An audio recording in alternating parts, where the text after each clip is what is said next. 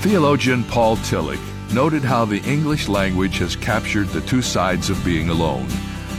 We use the word lonely to express the negative, even painful side of being alone, but we use the word solitude to express the positive side of being alone. Two people might both be alone, but view their experience in opposite ways. When Jesus went by himself to pray, he wasn't lonely. Rather, he was enjoying a moment of solitude. In fact, he wasn't actually alone since he was meeting with his Heavenly Father in prayer. Even if we are alone, God is with us. He's promised never to leave us. And this is David Jeremiah, encouraging you to get on the road to new life. Discover God's presence on Route 66.